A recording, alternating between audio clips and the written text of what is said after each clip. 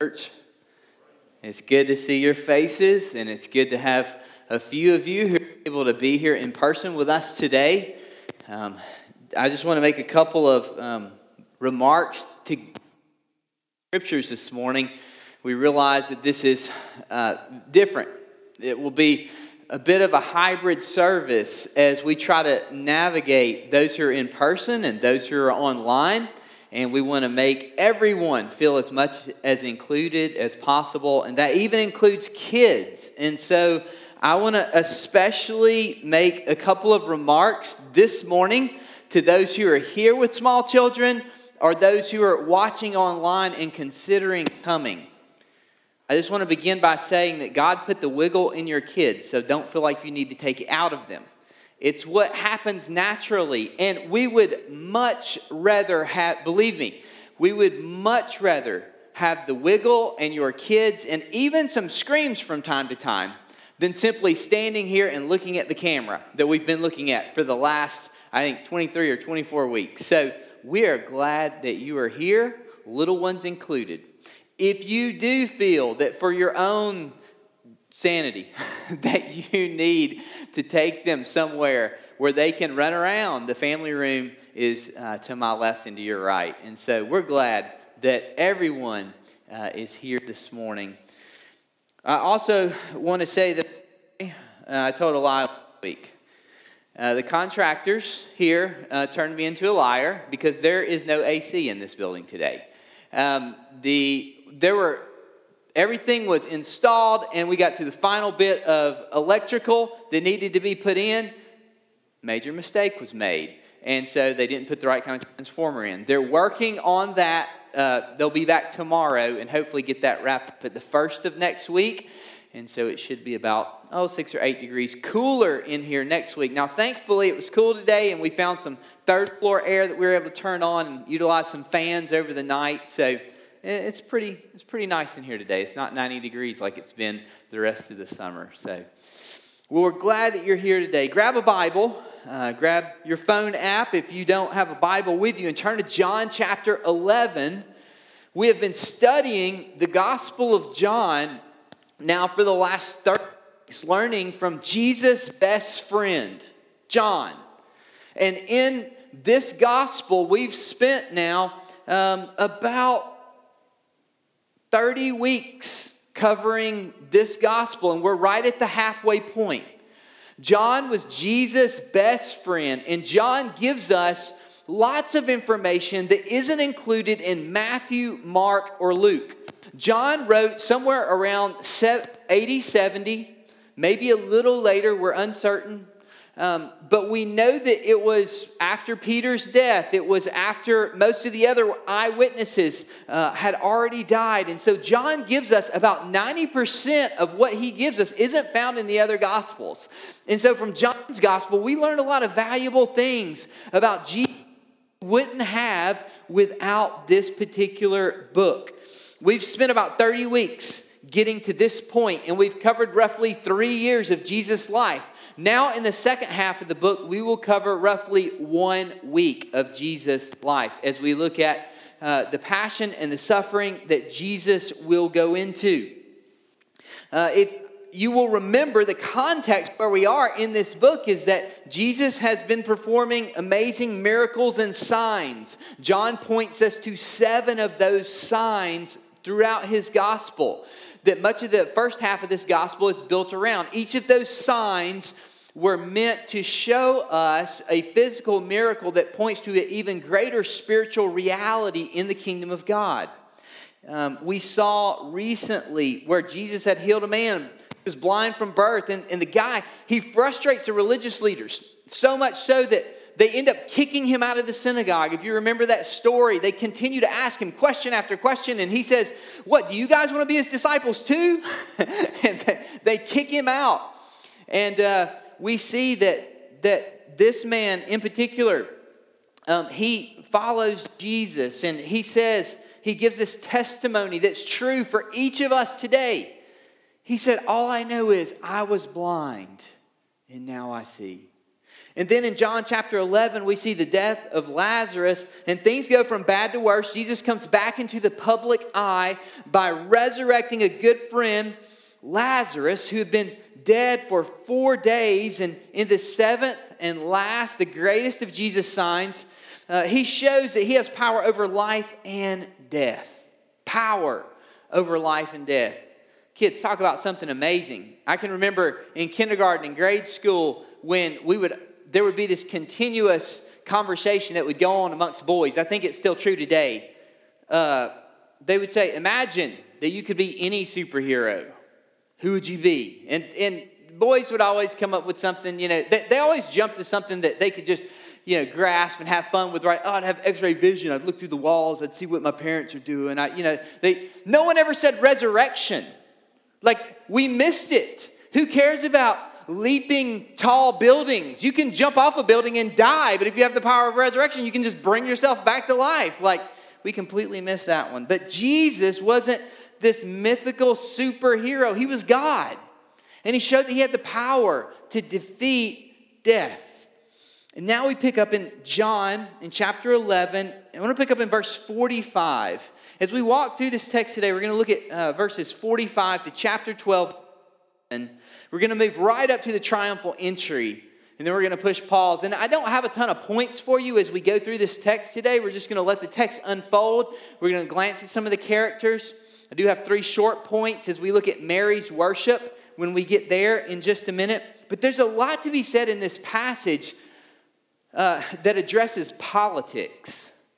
And so I think there's a lot that we can learn, particularly in the difficult political times that we find ourselves in today as we look at this passage. So follow along with me as I read, beginning in verse 45.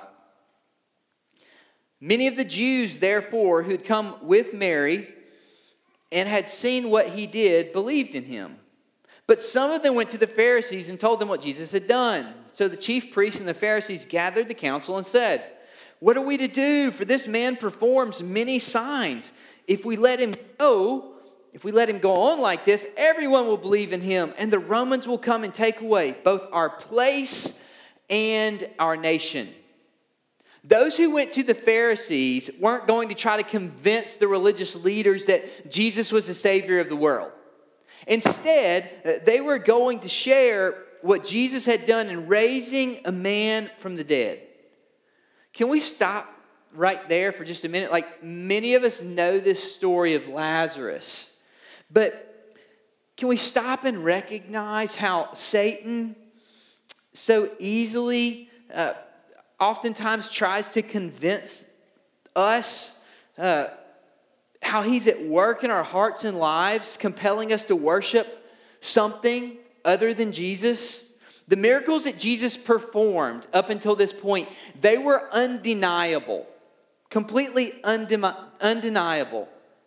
But there were still some who chose not to believe because their hearts were simply worshiping other things. And the same is true today for people. The same is true for people outside the church as well as for people inside the church. What was it in this passage that their hearts were worshiping more than Jesus that blinded them from seeing Jesus as God and giving their lives to Him? What were they so concerned about that they would ignore the resurrection of a man who was dead for 4 days? Well, the scriptures tell us in verse 48, they were concerned about their place and their nation. The religious leaders were concerned that the temple and their way of life as Jewish people would be taken away, and rightfully so. Remember Antiochus Epiphanes? We shared that story of Hanukkah, 167, 166 BC, the Maccabean revolt. So it was only about 160 years or so, 190 years that the Jews had their temple again, and that they were worshiping as a nation. And I think that this is a warning to us today to be careful that you don't become so passionate in defending your political rights and your religious liberties that you miss Jesus. Christians must remember that our allegiance to Jesus means that we're neither Republican or Democrat or independent. There is no single political party that will ever adequately represent the kingdom of God. We stand with Jesus alone. If you're completely comfortable standing with any political party today, then you should be really concerned about your faith. We stand with Jesus alone. The church has our attention. And this is something that I think we must begin to address as we see our passions for politics outweighing our passions for Jesus. And here's the problems that we face, guys. The church has your attention for about 2 hours a week. About an hour on Sunday and maybe an hour or two in a missional community or in a small group. Now, hopefully, you are living in light of the gospel. And you're living as a follower of Jesus 24/7. But the church only has the attention of people directly for a couple of hours a week. But the media has your attention for nearly 90 hours a week through think for a moment. It's much more than you realize. Through podcasts, through radio shows, through cable news, through social media, through streaming entertainment, and all other forms of media. And I have a graph for you that shows that COVID-19 has caused these numbers to spike to nearly 13 hours a day in the average adult American's life. 13 hours a day of consuming technology. And that makes for there's no other way to say it, a simply toxic diet. As Christians, we must consider the realities that we face. We must consider media fasts. And we must begin to treat media gluttony and excessive internet times as the addictions that they are. Let me say that again. We must begin to treat media gluttony and excessive internet times as the addictions that they are. And I think that that's a new concept for many of us today. But if we are more excited, if we have more posts on our social media about political issues than we do about Jesus, then it should be a call for us to examine our heart and examine our lives. I would encourage you each day. You say, what do I do with this? I've fallen into this reality where 13 hours a day, this media is just coming at me. And Silicon Valley is building apps that just aggressively are pulling our brains. And they work. They work well. I have noticed in my life a terrible habit. If something is awkward, if I get off an awkward phone call, if I have a decision to make, if I have a task in front of me that I don't want to accomplish, I have found in my own life that I find myself on social media and don't know how I got there. It's like this instant reaction where my finger just scrolls and presses the button. And it's a sense of relief. It's a sense of, can I unplug for a moment? And it's a habit that I've recognized in my own life that needs to be broken. One of the ways that I think we can begin to break these habits in our lives is I would encourage you, in the mornings, begin with the daily discipline of the scriptures and prayer. That you would begin each day apart from your phone, but in Jesus' word, taking just a few moments in prayer. One of the ways that's most effective for me is to go on a walk, to grab a cup of coffee, to read the scriptures, and just to go on a walk. And have some time where I can meditate, where I can be away from my phone, beginning the day with the Lord. Because here is the danger. The danger for us, J.I. Packer writes about this in the preface of his book, Knowing God. The danger is that we begin to think of God in a very small way, in the things of eternity in a very small way, and the things of this world that are not eternal in a very large way. And that's the society in which we live. But that's not the way of the kingdom of God. That's the way in which we're flying upside down. And the scriptures help us to be reminded of what it means to be a part of the kingdom of God. Worship Jesus. I would recommend to you David Murray's book, Reset. It's a great little book that would help you to explore how to live your faith in this new digital age. It's a really entertaining, great little book that you could pick up by David Murray called Reset. Let's continue reading. Pick up in verse 49. But one of them, Caiaphas, who was high priest that year, said to them, "You know nothing at all." This guy knows how to win friends and influence people. "You know nothing at all. Nor do you understand that it is better for you that one man should die for the people, not that the whole nation should perish." He did not say this of his own accord, but being high priest that year, he prophesied that Jesus would die for the nation. And not for the nation only, but also to gather into one the children of God who are scattered abroad. So from that day on, they made plans to put him to death. Jesus, therefore, no longer walked openly among the Jews, but went from there to the region near the wilderness, to a town called Ephraim, and there he stayed with the disciples. Now the Passover of the Jews was at hand, and many went up from the country to Jerusalem before the Passover to purify themselves. They were looking for Jesus and saying to one another as they stood in the temple, "What do you will not come to the feast at all?" Now the chief priests and the Pharisees had given orders that if anyone knew where he was, he should let them know so they might arrest him. Caiaphas begins, "You know nothing at all." He was a real people kind of guy. However, his harshness, this is amazing, folks. His harshness is filled with some amazing irony. He says, "It is better for you that one man should die for the people, not that the whole nation should perish." Little did he know the truth of this statement, not in the way he intended it. He intended it for murder. But little did he know that the truth of this statement would be true.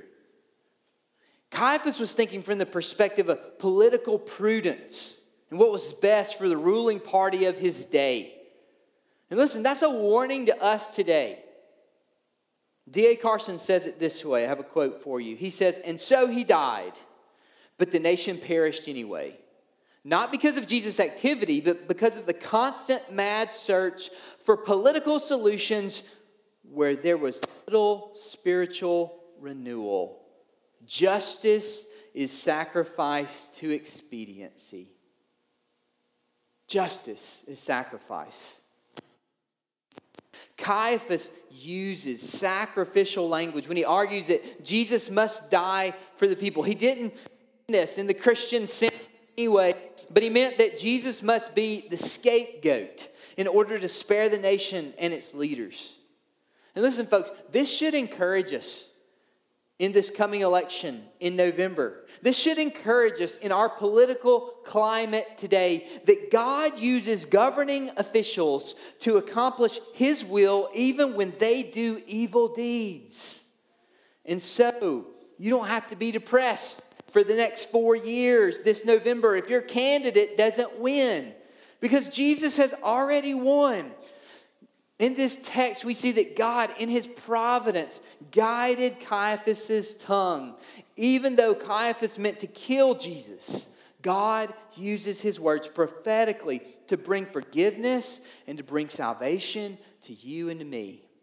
And this is where we see the great doctrine of substitutionary atonement that's so near to those who are followers of Jesus. If you aren't familiar with the doctrine of substitutionary atonement, you need to be familiar with it. Or some theologians would refer to it as penal substitution.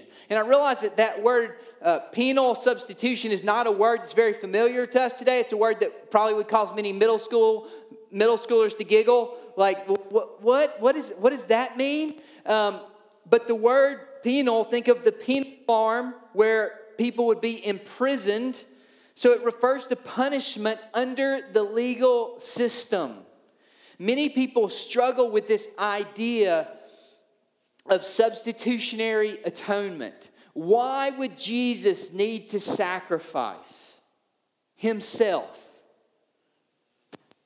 Why this need for God's judgment? I mean, why can't God just make brownies for everybody and grant everyone forgiveness? And that's a legitimate question. In fact, it's a question that not only does Christianity need to answer, it's a question that every major religion in the world must answer. I mean, to boil it down to its basics, how can I go from being God's enemy to God's friend and God not tarnish His character or His reputation or His holiness or His perfection, right? So Paul helps us with that. In 2 Corinthians chapter 5, Paul tells us that we as followers of Jesus are ambassadors. And in verse 20, he would say, therefore we are ambassadors for Christ, God making His appeal through us. We implore you on behalf of Christ, be reconciled to God. Now, how can Christians call for others to be reconciled to a holy God and God's character not be tarnished? It's a question that all religions must answer. Because without substitution, how does God reconcile and forgive? Penal substitution, all sin must be punished. All sin must be punished. And believe me, whether you are a follower of Jesus or not, you believe that to be true in your heart of hearts. You believe it. I'll convince you you believe it. In Atlanta, Georgia, this last week, 39 small children all the way up to teenagers were rescued by U.S. Marshals. Many of you saw this story. 39 missing children were recovered and taken home to their families. 15 of those 39 were trafficked for sex. Now imagine for a moment that the news then reported, and those 9 adults that were arrested, we assume they learned their lesson, and so we let them go.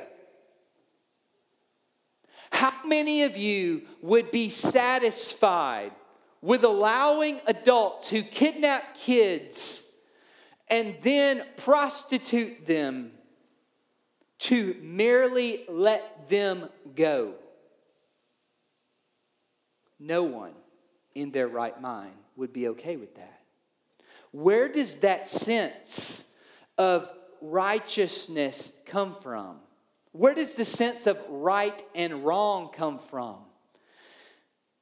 It's built into us by our Creator, and God is the one who is holy. And in order for God to extend forgiveness, Paul helps us out with this in 2 Corinthians 5, verse 21. He says, how does God extend forgiveness? How does God enable us to go from being enemies of God to friends of God? He tells us in verse 21, for our sake, He made Him to be sin who knew no sin, so that in Him we might become the righteousness of God. That's why the doctrine of substitution is so valuable to follow.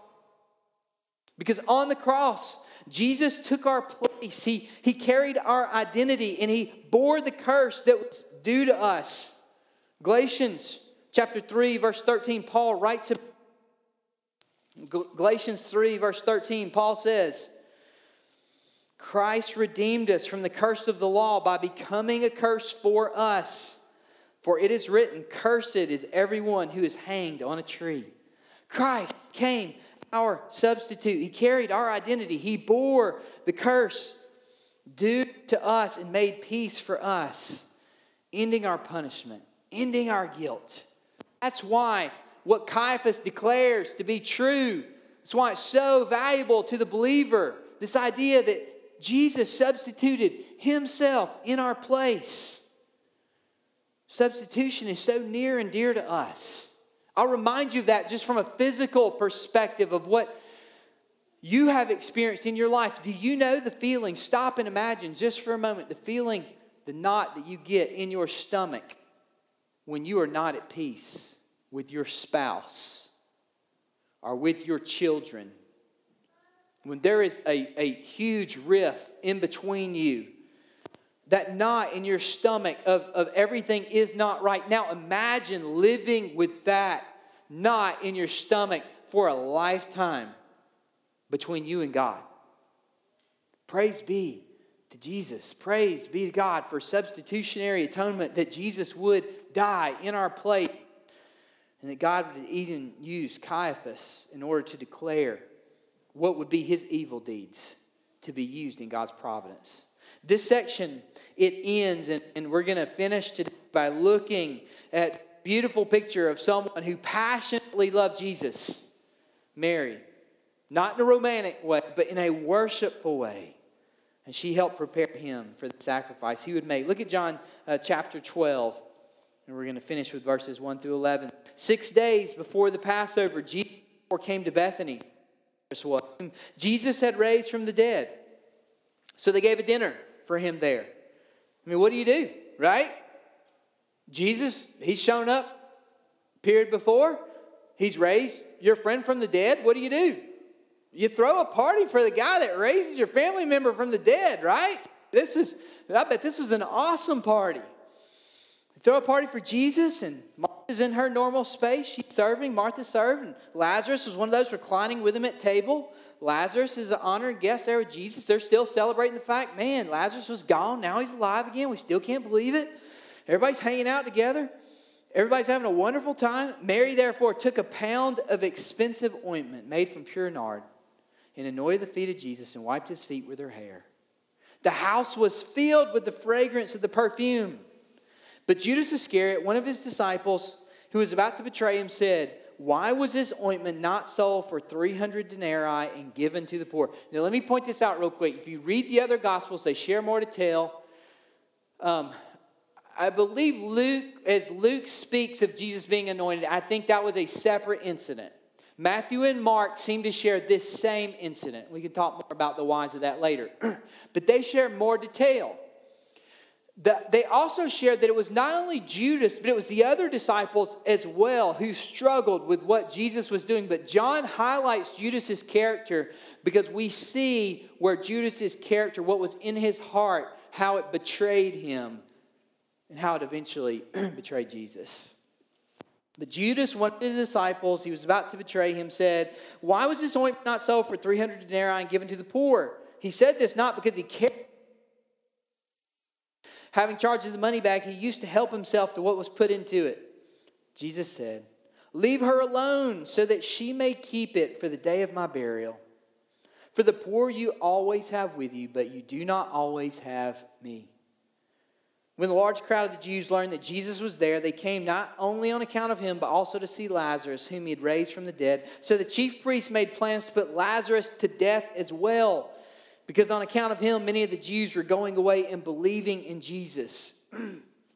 In this story, we see a lot that's taking place. You kind of see the scene that's going on here. Probably there would be a U-shaped table, and Jesus is reclining there. His feet are facing out, and Lazarus is reclining near him. And Martha's doing her normal thing. That's one of the ways in which she worships, right? She's serving. And I want to thank a few of you who have just been serving so much in order to get us even back in this room. Michael and Peter and Robert and Bill and some of them, I think we need to put them on payroll.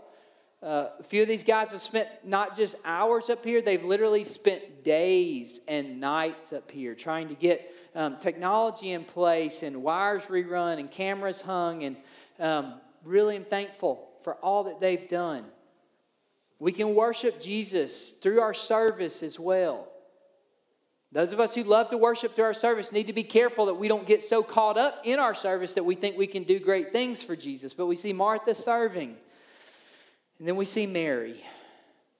And Mary shows us 3 characteristics of love that I just want us to point out. And I want to ask you to consider, do you see these 3 characteristics in your own life? The characteristics of extravagance and humility and spontaneity. First, extravagance. She took about a pound of ointment made from pure nard.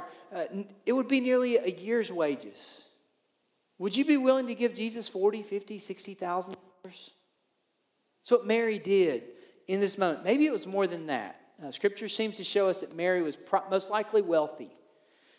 She takes this valuable ointment and in gratitude and love For Jesus, she anoints not his head, but his feet.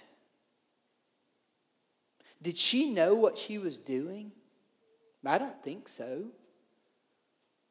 No, she was merely being obedient to the Holy Spirit and the desire she had to worship Jesus. And we too, as followers of Jesus, should act in obedience in much the same way. When the Holy Spirit instructs us to do things, oftentimes they will be extravagant, meaning they will be outside of the norm. It's one of the ways oftentimes that you can know that the Holy Spirit is speaking to you. He's calling you to do something that is outside of the norm, something that might seem extravagant. And so I would just encourage you, moms, if you are choosing to live extravagantly and to invest your time in your children, maybe you've made some changes in your life and you're saying, hey, I'm going to educate my kids. I'm going to spend more time with my kids. That's living extravagantly. Pursue Jesus. Listen to the Holy Spirit. Time well spent. Maybe Jesus is calling you to live extravagantly. You could sell, and instead of trading the car in and being able to get a little more car, maybe Jesus is calling you to give that car away to someone. We've seen these kinds of extravagant gifts given in the life of our church over the years. There's been multiple cars that have been given to individuals who've needed them. God calls us, if we're really following Jesus, we should be living lives that are extravagant in the way that we are giving ourselves away.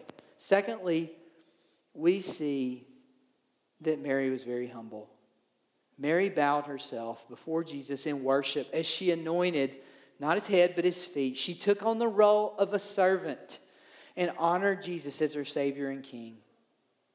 And there's nothing, I want to remind us, as we serve Jesus, there is nothing that God calls us to in the Christian life that is too low.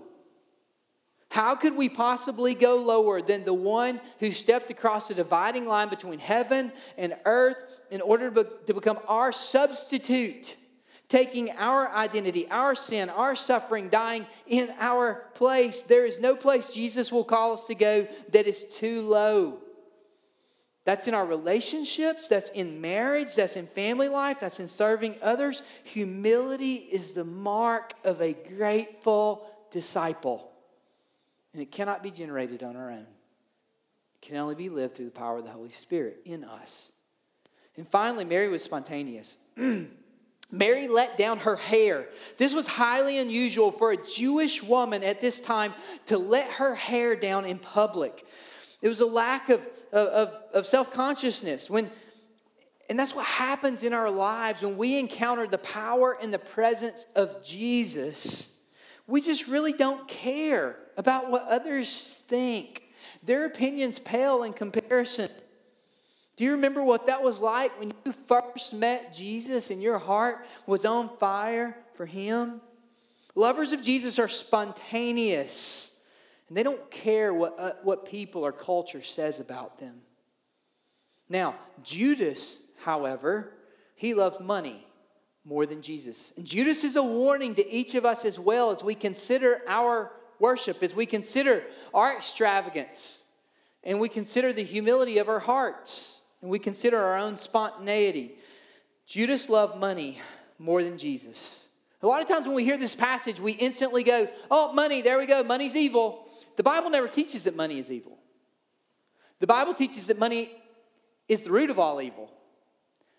And so oftentimes we think about money from a political sense or a weird cultural sense. So there are some faiths that teach, if you have money, then you're blessed. You got this blessing coming from God. And if you don't have money, you're not being blessed. Some faiths teach that. Kind of a health and wealth prosperity kind of movement. Then culture oftentimes says, if you have money, you're blessed. And if you don't have money, you're not blessed. Neither of those are true. I'd like for you to think about 4 different characteristics of money. There are the righteous wealthy and the unrighteous wealthy. And there are also the righteous poor and the unrighteous poor. We can allow money, if we are not careful, to grab hold of our hearts. And it's an objective indicator of where our hearts really lie. What does your money say about your love and your worship of Jesus? Do you serve Jesus with your money, or does your money control you? Finally, we see that in this passage, the last thing I want to point out is that we will be tested for our testimony if we're followers of Jesus. We will be tested for our testimony if we're followers of Jesus. I think this is truer today than it's ever been in our lifetimes. Lazarus is attracting so many people because it's not every day you see this guy who's been dead for 4 days come back to life, right? I mean, think about that for a minute. If the book, which by the way wasn't true, The Boy Who Came Back from Heaven, some of you bought it in Kroger several years ago. You know what I'm talking about? The Boy Who Came Back from Heaven. It sold over 1 million copies. The guy grew up and said, well, I was 6 when that happened. Didn't happen. If that book could sell over 1 million copies, how many people are flocking around Lazarus, right? I mean, he is attracting all these people, and the religious leaders don't know what to do, so they agree, we'll just murder him, just like Jesus. Lazarus was faced with being tested for his testimony. We too are foolish if we believe we can follow Jesus and not be tested for our testimony. We live in a society today that's no longer Christian. Listen to me, folks. The society that we live in today is no longer a Christian society. Many religious leaders are fighting to promote politicians that they hope can right the ship for America. But America's like the Titanic. It's only a matter of time before we look like secular Scandinavia. And the statistics prove to be true. That's not my opinion. I'm telling you the facts. If a country has a fertility rate of 2.1 or lower children per woman, the population will age and contract. And those contracting societies around the world, despite many differences, all tend to be secularizing rapidly. That includes the United States with a fertility rate of 1.7 per woman, which mirrors secular Scandinavia. What do we do as followers of Jesus? We will be tested for our testimonies. What do we do about this? Do we panic? Is Christianity dying? Absolutely not. In fact, current trends suggest that Africa will be home to nearly 1 billion Christians in the next 30 years. I think that the heart of Christianity over the next few decades will probably lie not in America or in the West. I believe most likely the heart of Christianity will lie on the continent of Africa. So what do we do here in the West in the meantime? Well, we heed the advice of this story. We examine our hearts to make sure we aren't serving money, to make sure we aren't serving the state, to make sure we aren't serving politics or anything other than Jesus. And we worship Him extravagantly, with humility and spontaneously as He continues to lead us to be on mission for Him. He is our great substitute, and His kingdom will never end. Let's pray together. Father, thank you for this text that we study today. God, thank you for the truths that we see. God, our hearts can be so distracted so easily. And God, the technology that's around us, God, it's so powerful in the way that it pulls us in. Father, may we be a church and may we be followers of you, God, who don't make much of this world, but God, who instead make much of Jesus.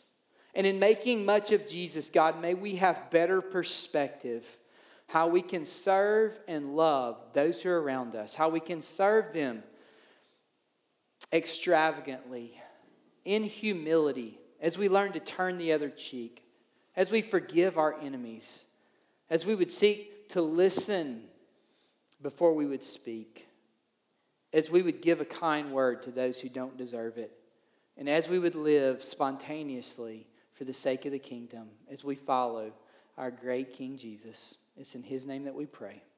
Amen.